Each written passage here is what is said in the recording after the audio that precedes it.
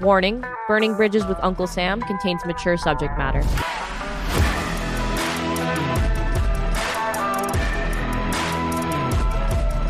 This is Burning Bridges with Uncle Sam, and I want you to dance around the maypole with me. It's spring, y'all. It's a season of renewal. Has that ever felt more true than this year? I hesitate to say this lest I jinx us to another deadly virus or another game show host president, but it feels like a new day. Like maybe the worst is behind us, like Jason and Freddie and Chucky are really dead this time. It's nice. It's nice to be putting on shades because the light at the end of the tunnel is so bright. It really boggles the mind to think about how we've learned to live this past year, or the crazy shit we were doing in those early days. I am not ashamed to say I wiped down my groceries. I wiped down anything or anyone that came into my home. And that wasn't even the worst of it. Tell you the truth, and there's just no way in hell to seem cool about any of this, so I'll just say it. I was a fucking wreck when this thing started. I mean, it could have been worse. I could have become famous throwing myself on the ground at a Costco and showing the world what a fucking moron I am. But I didn't do that. Well, I didn't do that during the pandemic. It's entirely possible it happened before then. See, I'm a lifelong asthmatic who smoked cigarettes like a goddamn genius for 2 decades. And yeah, I'm still being super smart by continuing to put weed smoke in my lungs every day. So when I heard there was this virus that wrecked weak lungs, my paranoia and my outsized ego convinced me this was a Sam-seeking missile designed specifically to kill me. I had only lived in LA a few months, and I suddenly felt very alone. I didn't want to die. I didn't want to die in a strange and unfamiliar place, far from home, without hugging my family again. I've been around death a little, not the way medical professionals or a soldier has, but I've been with family members as they lay dying.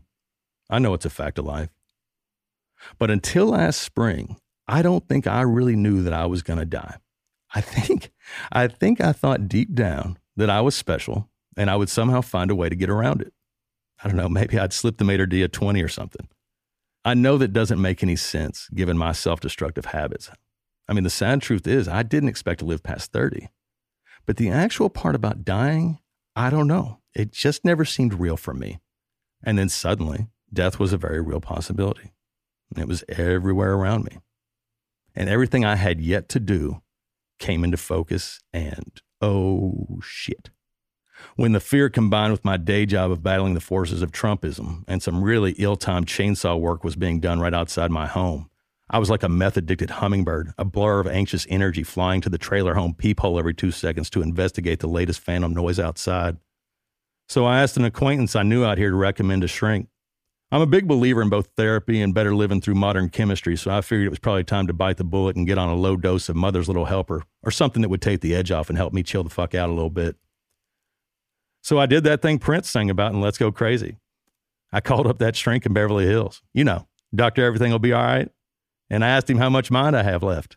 Okay, I didn't do that second part because I'm not as cool as Prince was, but you know, who the fuck is? So we did a Zoom session, and I poured out all my fears and tears and anxieties, and in return, I got a prescription. I had no idea a person could have a bad trip on a goddamn anti-anxiety medication. But that sure as hell seems to be what happened. A week of extreme restlessness, hyperventilating, and anxiety turned from 5 to 11, made worse by the uncertainty of the early days of the virus, the lack of options for places to go, things to do to distract myself. I must have eaten acid 100 times when I was younger, but a freaking antidepressant is my worst trip. After 5 or 6 days of getting stiff-armed or unconcerned, don't worry about it emails from that son of a bitch shrink, my worry level was at a high I didn't know existed, and I felt like my physical health was in danger. Now look, this is embarrassing to talk about, but this is how it went down. So one day, when I didn't think I could take it anymore, I asked a friend of mine to drive me to the urgent care center at Cedars-Sinai. On the way there, I was 100% convinced I was having a stroke. Nope. After lots and lots of tests and despite repeated and dramatic drops in my blood pressure, the very kind nurses and doctor couldn't find anything wrong with me. For lots and lots of reasons, I was shocked. So she sent me home with instructions to get off the antidepressants, a script for a small amount of Xanax, and instructions to stick to weed and junk food. I might have added that last part, but I could tell the doctor was thinking it. When I got back to the apartment, I felt that incongruous combination of relief and anxiety. I was relieved I didn't have diabetes or was about to have a heart attack or that I hadn't had a stroke. I still didn't know what the fuck was wrong with me. And that's when my buddy Jack came through. Jack is the filmmaker who made Active Measures with another friend of mine, Marley. It's the fantastic documentary about the Russian attacks on our democracy in 2016. If you haven't seen it, you should check it out. He was also my new friend in LA shortly before and during the days that I was coming apart. Jack moved out here about 6 months before I did, and we had become buddies while spending a weekday in his screening room, dabbing and watching the whole OJ documentary in one sitting.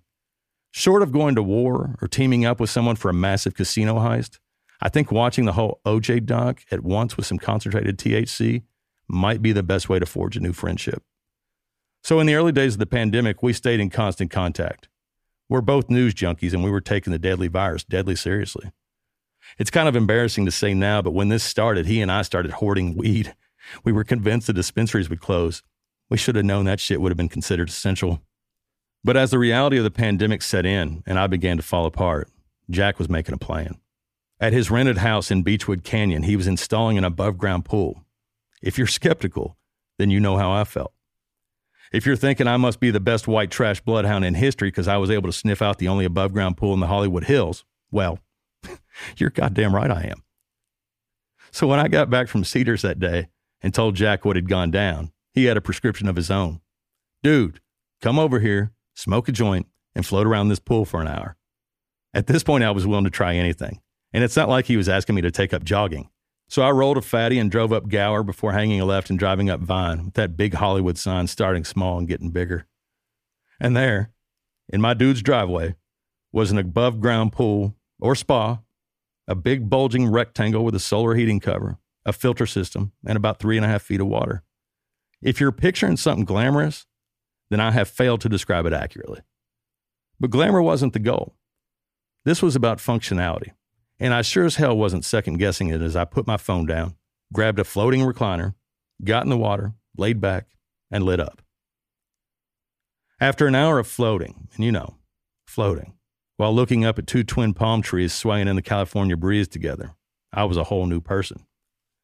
That wasted, mindless hour relaxed me more than just about any vacation I've ever had, and I realized pretty quickly that my buddy had saved both summer and what was left of my sanity. So I bought a charcoal grill, and I donated it to the Concrete Xanadu, and I started going over there several times a week, working at home from early morning to mid-afternoon, and then heading for Palm Sway. Yeah, I named it Palm Sway.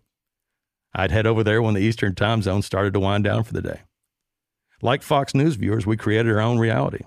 It was a safe summer bubble of our own, a way to have fun while everything went to shit around us. We were two Peter Pan bachelors with lots of privilege and no real problems other than a deadly virus that changed everything around us and cut us off from our families. I made a friend that summer the way you make a friend in elementary school. It was so much fun. We floated and toked and grew our hair down to our shoulders and talked politics and NBA 2K for PlayStation and movies. And I have to remember later that I want to get y'all's take on one of the movie debates we had. It's been driving me crazy.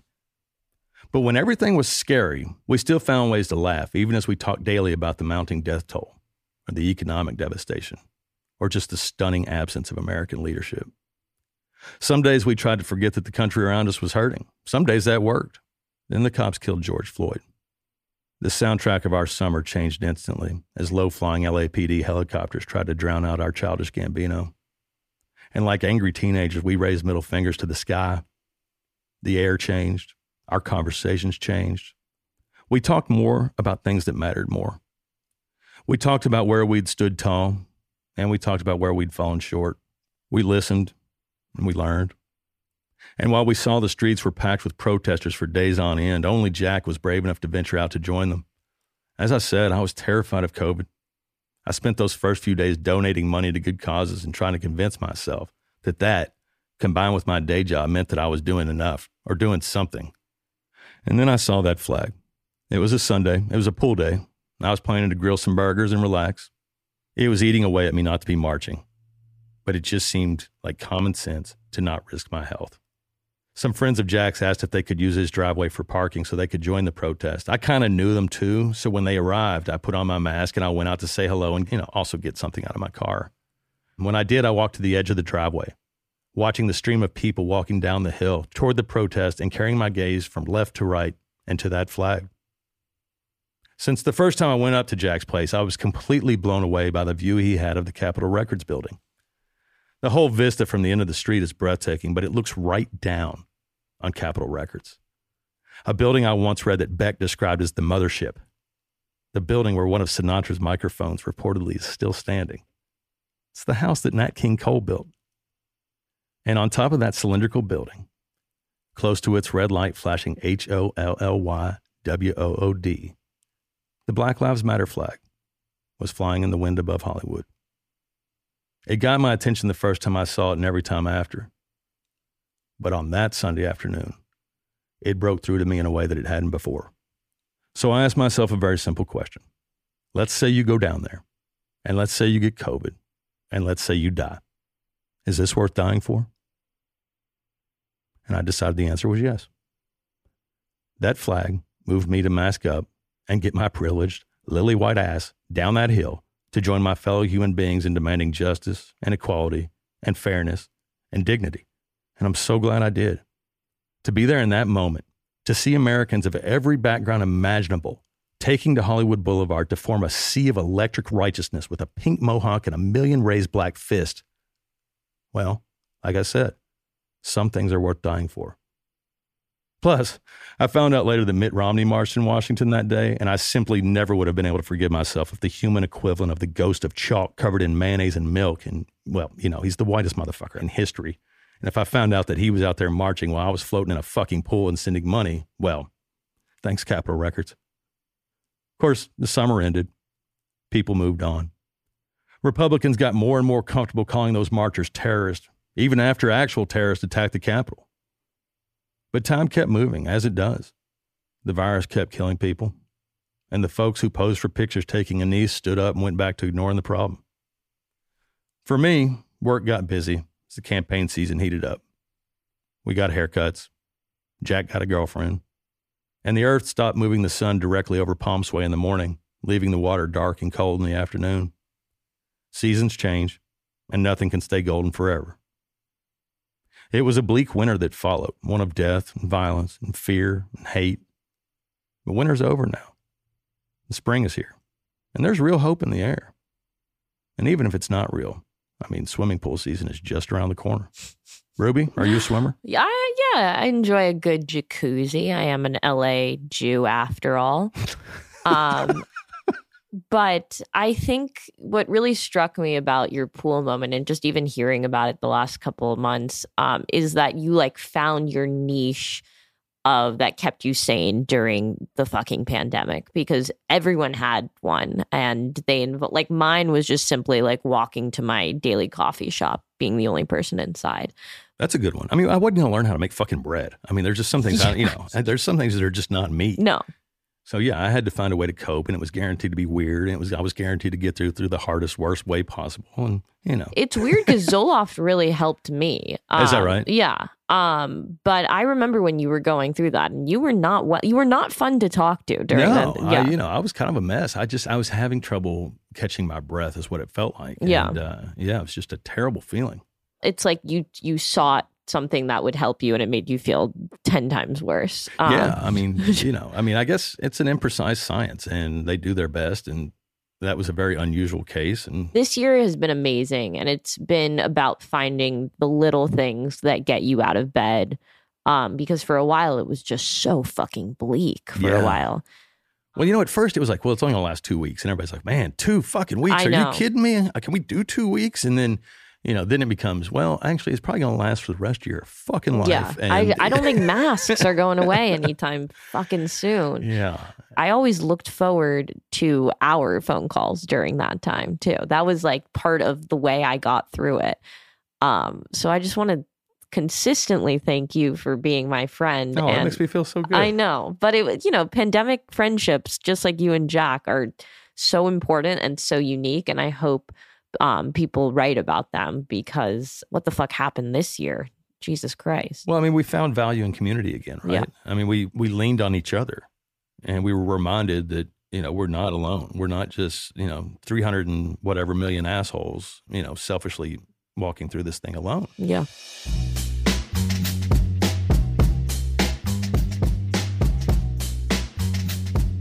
Our next guest is making me break a personal promise. Because when we got this podcast, I said, there's no way in hell I'll ever have a fucking Trump on my show. But this is a good Trump. Our guest today is the best-selling author of Too Much and Never Enough, How My Family Created the World's Most Dangerous Man. She's also the reason the New York Times was able to tell us that Donald Trump was full of shit when he told us he was a self-made man. Mary Trump, welcome to Burning Bridges. It's so great to be here. Thank you for having me. Absolutely. I think the question everybody wants to know the answer to is, what is Meghan McCain like? No, I'm just kidding. Can you imagine? Oh, man. If that's the burning, I think we should just end it all now. No, if I could be serious for a second, actually, my question was, this isn't going to air for a couple weeks, but we just watched the Oprah interview with Meghan Markle and Harry. My question is, how are you? It's tough coming out and exposing yourself the way you have over the last year or so. How are you doing? I honestly, the stuff with my family is the least of it. I've been, what's the word I'm looking for? Estranged for a long time, with the exception of my aunt. And obviously I'm estranged from her now. So I've been outside of this family for most of my life. So I think it's a less immediate experience, but, it's never an easy thing to do, to speak truth to power in any context. Well, I would think just with the people, we know what your uncle's supporters are like. We know what happens when you go against the cult. I have to believe this last year for you hasn't been easy. Honestly, I think it's been hard because of COVID. Sure. It's really difficult to know how things might have played out otherwise if I had been in the world. But, at the very beginning, there was no way to know how things were going to happen. So I took the necessary precautions. And then it seemed like, in a really weird way, that being his niece, regardless of how much of a traitor his followers would think me to be, kind of protected me. Because even they won't cross that line. I may be evil, but I'm family. Oh, wow. I guess is right. Because literally until recently, there was nothing. The insults I got on Twitter, which are a tiny percentage of comments I get on Twitter, were, when are your 15 minutes going to be up? You're such a grifter. Or, and this is my favorite, how could you be so disloyal to your family? That's totally my favorite. Because that question is never turned around, interestingly enough. How could they be so disloyal to you? Yeah. But, until about a month ago, it was kind of smooth sailing. And then there was a little blip, and I took the necessary precautions again, and things have gotten quiet again. So I think, besides the family stuff, I think even COVID may have made it a little easier to stay out of the crosshairs, so to speak. Sure. I mean, it's an enormously successful book, but not only that, I mean, as I mentioned in the introduction, I mean, you were behind the bombshell New York Times report that basically showed us the little guy behind the curtain. Yeah, I'm really proud of my involvement with that, because it was the first time I took that leap. And it's all credit to Suzanne Craig, the brilliant investigative reporter who spent about 3 months after she initially knocked on my door trying to convince me that I had stuff that could actually matter. And she and Russ Buettner, another extraordinary investigative reporter, just did such a phenomenal job. It took, almost 2 years for them to do that. And they took these, 19 boxes of legal and financial documents, which meant nothing to me. And they dug down and, as you said, pulled that curtain back. And we got to see, a lot of us knew, but everybody else got to see just what an imposter Donald is, among many other things. But, specifically just the myth of his success, the myth of his being self-made, the myth of his being a brilliant businessman, all uncovered. And it turns out he's just a little trust fund baby. Did you know that you had those documents? I mean, I have boxes sitting in my house that I, haven't gone through for several years. And reading that story, I was like, maybe I should look through them and take down members of my family. I was like, I also am estranged from a few members, and maybe I just am not cleaning up enough. There's a reason we call the show Burning Bridges. Yeah. I'm all for that. Yeah, it's true. You never know what you have, which is why I encourage people to hang on to things. Yeah. Because you could help take somebody down who really needs some taken down. I am hoping I'm just as Hoarding lucky for as America. you. Yeah. Oh man, I'm happy to help. I didn't. I totally forgot about them. They were part of a lawsuit that I'd been involved in. After my grandfather died, I found out that I'd been completely disinherited, which didn't seem fair because I think my family had a fair amount of money to share. So I've heard. Got completely, less than Donald thinks he has, probably. But anyway, lots of money. And there was no negotiating with them. So finally, I sued my grandfather's estate. And those documents were part of discovery. It's called the 3-2 rule. You get 3 years before and 3 years after the date of my grandfather's will, because that's what I was contesting. And, to me, it meant nothing. It was tax returns from every single property he had. It was his bank records and his canceled checks. It was just, and then also there were the depositions from the lawsuit and some other things. So I did very badly in the lawsuit. It did not go well for me at all. So I just wanted to forget about it. And no idea. I had no idea that stuff still existed. Turns out that the lawyer who represented me for that lawsuit still had them in a storage facility somewhere. And it took a few weeks, but eventually I got him to bring them to his office. And it was actually 30 boxes. It turns out everything was in duplicate. So I was on crutches at the time. Wow. And it was quite an adventure, I have to say. It was really fun. Initially, he wouldn't give me permission to take the documents for complicated reasons. So I smuggled them out. I love that. A little bit at a time. Yeah, like the Pentagon Papers. Two backpacks at a time with my crutches. Oh, my goodness. Yeah, it was fun. It's a modern day Deep Throat story, right? I mean, it's I was a reporter for like 15, 20 years, and my favorite thing in the world was somebody was like, hey, we got a box of documents. Like, oh. Right. So let me ask, you pulled the curtain back, and then 74 million Americans continue to believe in the great and powerful Oz. Why? Yeah, that's I'm not over that yet. Sure. No, I don't think we can be. Absolutely not. No, it's devastating. It's that's that number is what kept me from being able to be happy about the election. I mean, I'm relieved, of course, that Biden and Harris won, but I'm not happy because that's a lot of people. Yeah. And it should have been 20 million. Because look, there's always 22% of any population is going to be, your hardcore white supremacist. They're always going to vote for people like Donald, no matter what. And I always thought liberal democracy's job, in part, is to contain those people. But I think what happened is that between 2016 and 2018, 100% of the federal government represented the absolute worst among us. Mm. And it's like that disease metastasized. So, we probably have 3 or 4 different groups, and I don't think it's hopeless. I think part of that is just people who are knee-jerk Republicans, low information voters. They just vote for the R. Sure. No matter what. They don't really know what's going on. And then we've got about 30% of any population has authoritarian personalities.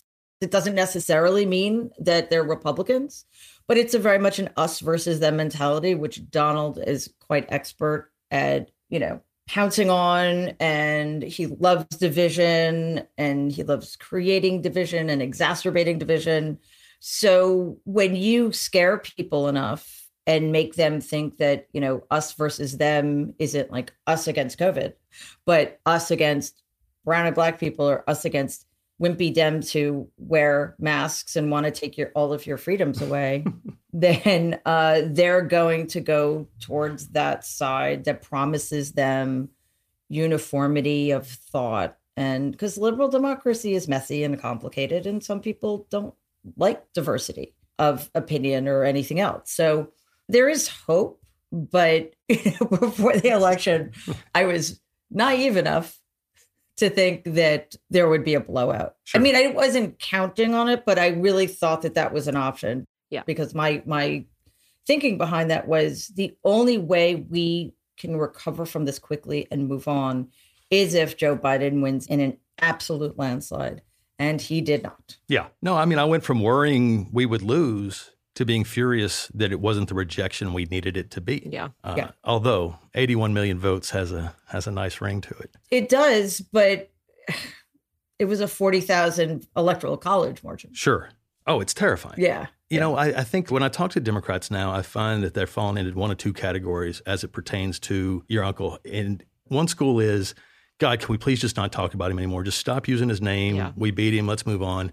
And the other side, which I'll just tell you, I fall more into, is we can't afford to ignore him. You know, I look at it like I had a rattlesnake in my house for 4 years. I got him to the front yard. He still wants back in. Now, I can't pretend like that rattlesnake isn't out there. Yeah. I mean, do you think, do we ever get to a point where we can just forget that Donald Trump exists? Well, I don't think we should for a couple of reasons. One is because we need to remember that in 2016, this country permanently debased itself. And we need to face that shame and make sure it never happens again. I'm so glad to hear you say that. Yeah. Yeah. No, Yeah, I think more people just, should recognize that. Yeah. This is not, that was just a blip and Right. everything's fine now. No, we never hold people accountable. Right. We're always, well, not we, are the people in charge are always like, well, let's turn the page. We can't afford to look back. We need to look, bullshit. We need to reckon with this, because our democracy is still hanging by a thread, which is why you're absolutely right. Let's put it this way. Even if the margins were what they are, right? It was a decisive win. There's no question about that. But I think the whole Republican Party needed to be repudiated. Yeah. They weren't. However, the Republican Party has had several off-ramps since the election.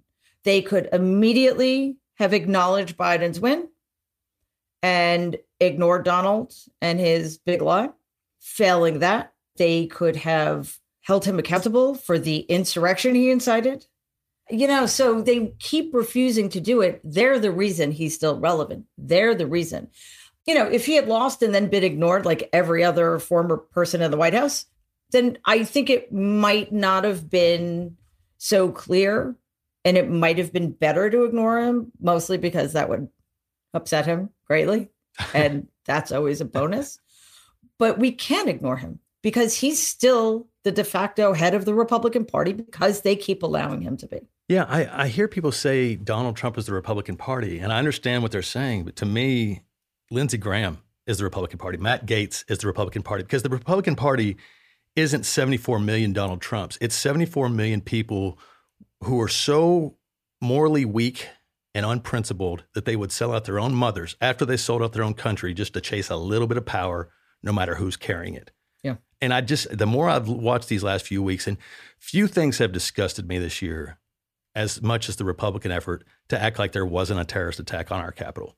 Just sweep it under the rug. Just pretend like that shit didn't happen. Well, because it's infuriating. It is. I've spent 5 years now. I was a political reporter. I was a White House correspondent. I covered 2 presidents, and I feel like Rip Van Winkle waking up and there's just a bunch of deranged idiots escaped from an insane asylum humping the Statue of Liberty. Like, nothing makes sense to me. And I feel like it's been 5 years trying to put it together. Maybe in another 5 years, I'll figure it out. I was listening to a podcast today, one that you were on. You are a seasoned podcast guest. And someone was saying Trumpism isn't a winning strategy. And I texted Sam, I was like, they can't even say that. Don't even give them that. Like, we're undermining I just feel, so scared that something like this will happen again. I do not feel confident in our democracy, and neither do, I guess, Trump supporters in our free and fair election. But what happens to someone like Trump when you keep empowering him, in the sense that, like, maybe he lost the election? When he was impeached, he wasn't removed from office. There's nothing that came about from the insurrection. What does that? Is he going to run again? I mean, it is terrifying, because all actions that he has done in the last 4 years are just completely emboldened by his party, even now. And yes, he might be the face of it, but he's not the Republican Party. Everyone around him is. Yeah, I mean, there's a lot to go through there. But first of all, no, he is the direct result of 40+ years of Republicans convincing people to vote against their self-interest, Republicans using social issues as political wedge issues, something like gun safety and women's rights or climate change, for Christ's sakes, or marriage equality. These should not be political issues, but that's all they've got. So Dr. Seuss. They are him. Dr. Seuss, the Mr. that potato head bullshit. Like, it's all they've got. So, the question you're referring to was, why do they stick with him? Because Trumpism doesn't scale. You know, he lost the House, he lost the Senate, he lost the Oval. They don't care. They are anti-democratic, counter-majoritarian party who knows that the demographics are against them. So what are we seeing? We are seeing an avalanche of voter suppression laws, not just being introduced, but being passed. And, you know, if these were in place 6 months ago, we wouldn't have taken both Senate seats. We wouldn't have. So they don't give a shit if it scales because they don't believe in democracy. No. And it's all they've got. It's like you said, it's all they've got. They don't have the policies. The people aren't with them on policy. So they got to come up with this other shit to keep them angry. Keep them angry and keep them voting against their self-interests. And, you know, the answer to the other question is what happens when you don't hold somebody like Donald accountable? I think we've seen that. He gets worse. He doubles down. He quadruples down. He didn't get convicted for that treasonous phone call with Volodymyr Zelensky. So he kept trying to steal the election. Why not? And he came very, very close. Yes. He should have lost. I mean, it's the same thing with 2016. Hillary Clinton should have won by 8. Well, if she'd been a white guy, she probably would have won by 12 million votes. Joe Biden's margin should have been 20 million. So it's not for lack of trying. Right. So now they're just going to keep trying at the state level, which is exactly why Democrats need to stop fucking around. Yes. And pretending that this is a normal, equal political party. The Republican Party, mainstream Republicanism right now is white supremacy. The Republican Party is an anti-democratic, proto-authoritarian party that would embrace fascism if they felt that that was going to be helpful to keeping them in power.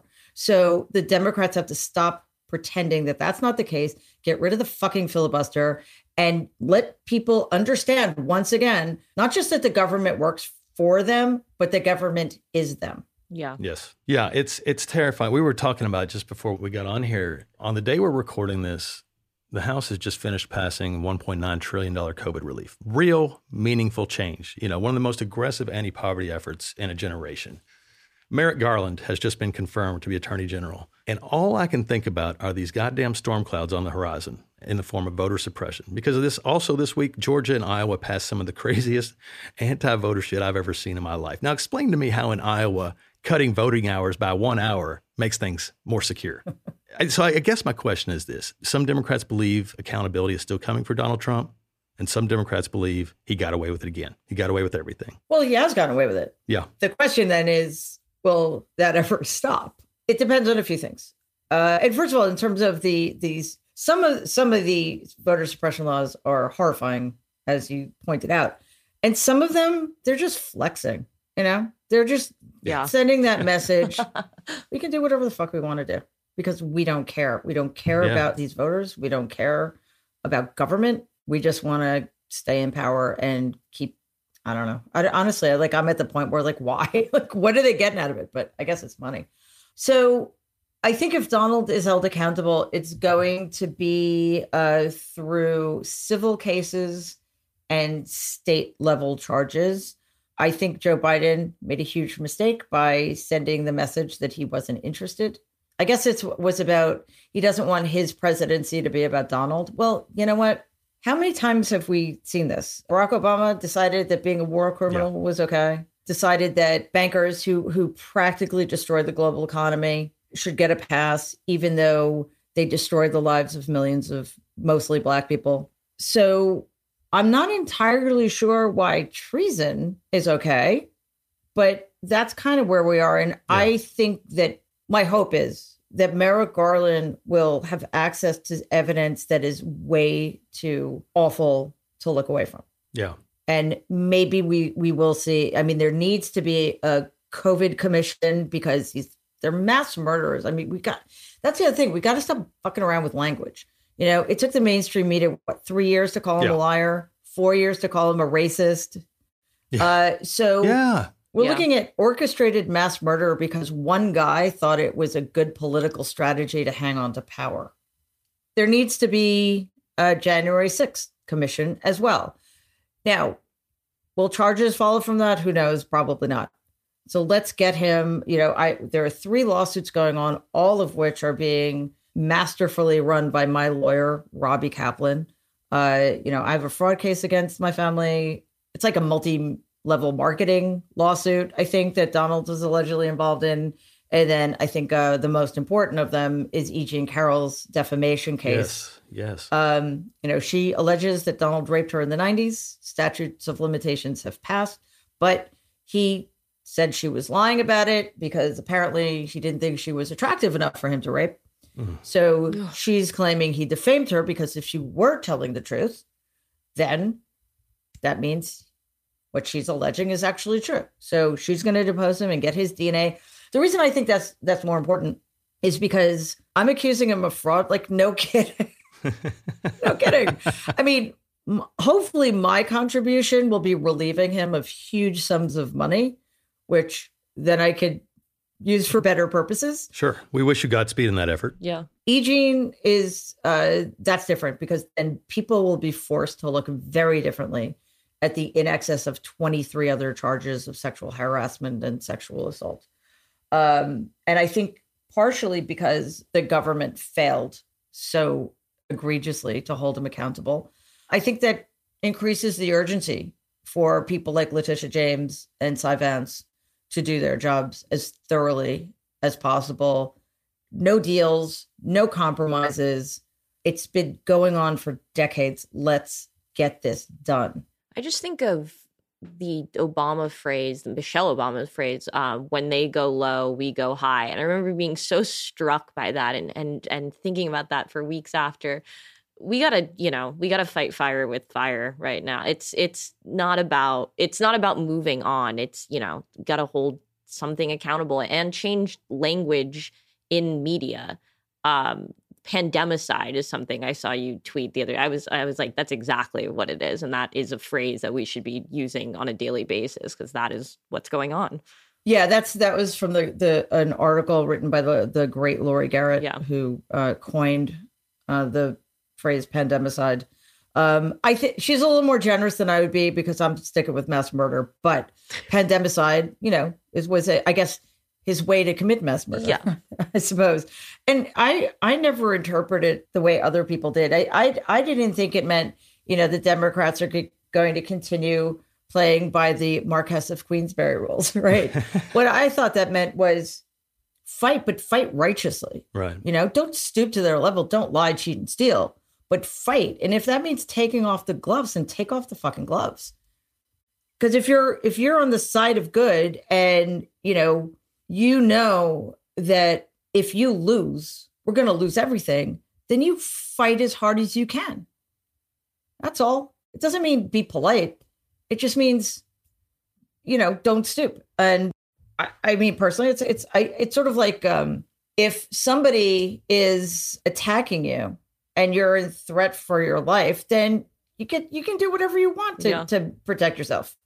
That's sort of where I think Democrats are, which is, again, why they need to stop pretending that their opponents are playing by the same rules. Their opponents are playing by any rules because their opponents burn the rule book and the bridges. Everything's on fire. To bipartisanship, which doesn't exist anymore. So stop pretending it does. I do worry that Democrats internalize that message, though, sometimes, that you almost get the sense that a lot of people in Democratic politics believe that politics is beneath them. You talk about Joe Biden making a mistake by wanting to move on after January 6th, and I completely agree with you. I feel like he's been on a roll, but there have been a couple of fuck-ups that I just can't ignore. January 6th is one. Jamal Khashoggi is another one. And now we've got a $1.9 trillion in COVID relief going out the door, and he doesn't want to put his name on it. Now, I understand not wanting to be Donald Trump. I completely get that. Yeah. Believe me, I get that more than anything. Yeah. But we got to tell people where this is coming from. We can't be afraid to play politics because that's the business we signed up for. Yeah, that's a really good point. It's like the Republicans don't understand that part of politics is government, and the Democrats don't understand that a part of politics is politics. Wow, that's really well put. Yes. Colloquially speaking. So I completely agree with you. As far as the Khashoggi thing, when things like that happen, I sometimes wonder, is there something going on behind the scenes that we just don't know? Because that just seems insane to me. I assume that, to be honest with you. Right? Yeah. I mean, sometimes I make that assumption because it's who knows? Like, who knows who's threatened or who knows who's vulnerable? I don't know. I mean, I think it was a terrible decision. I'd like to think that there was a rationale that would make sense to us if we were privy to it. Still a bad decision. But the check thing, yeah, you're right. Because of Donald and his enablers, we are now living in a completely different political landscape from the one we were living in 4 or 5 years ago. And it's not going to change overnight. So we need to ease our way back in. And that means taking victory laps and shouting from the rooftops who's responsible for this, because it isn't just that we passed this thing. It's that we passed it without one Republican, even though 75% of people in this country wanted it done. They don't give a shit about you guys. That message needs to be clear. I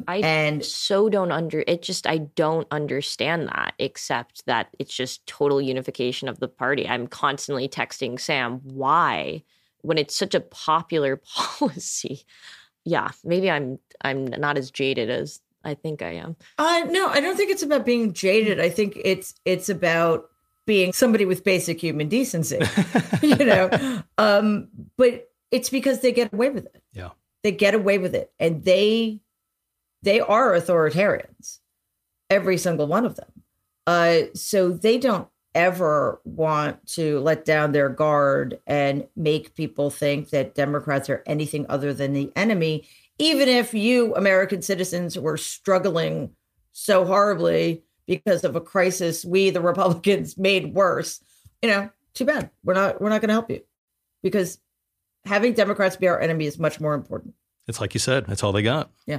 So I wanted to ask you, I know you're a Faulkner scholar, and I used to fancy myself as one back in the day. I've even drunkenly fallen off of Mr. Faulkner's grave. Wow, I can't top that. Yeah, well, they keep English students will sometimes leave a fifth of bourbon there. And back when I was in my wilder days, I ran out of booze, and I knew where to find a bottle. And next thing I know, I'm laying on my back. But that is the only way to fall off of Faulkner's grave, is to be drunk off your ass. It's a true story. It hurt like hell, but I did not spill a drop. But I wanted to ask you. That's all that matters. I've had this quote I've been telling people for years. It's from The Sound of Fury. It's Quentin Compson, the second chapter, I believe. And he's talking about his roommate. And he says, I've been convinced from that day that God is not only a gentleman, but a Kentuckian as well. And I wanted to confirm. I wanted to confirm that I was getting that right. Yeah, that would be Shreve. I cannot disagree.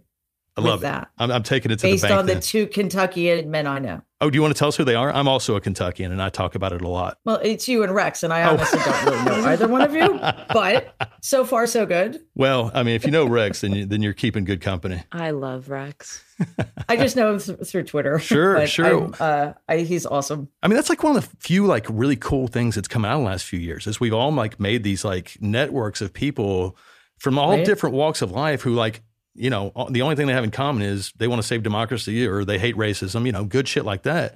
And I really thought when Trump came in, I was like, okay, the one good thing that's going to come out of this is we're going to get a shitload of good rock and roll. Because like that's what happened with Nixon. We got all kinds of cool stuff. And that didn't happen. We got like Childish Gambino, and that was like it. Yeah. What's up with that? Yeah, exactly. My generation's lazy. Lazy. Are you X? I mean, sorry, Z? I'm X. I guess I'm a millennial. Yeah, I try to stay away from all labels. So I'm just. Oh, I thought you were Z. I'm also X. So everything after me looks like millennials. Millennials, my shorthand for people who are younger than me.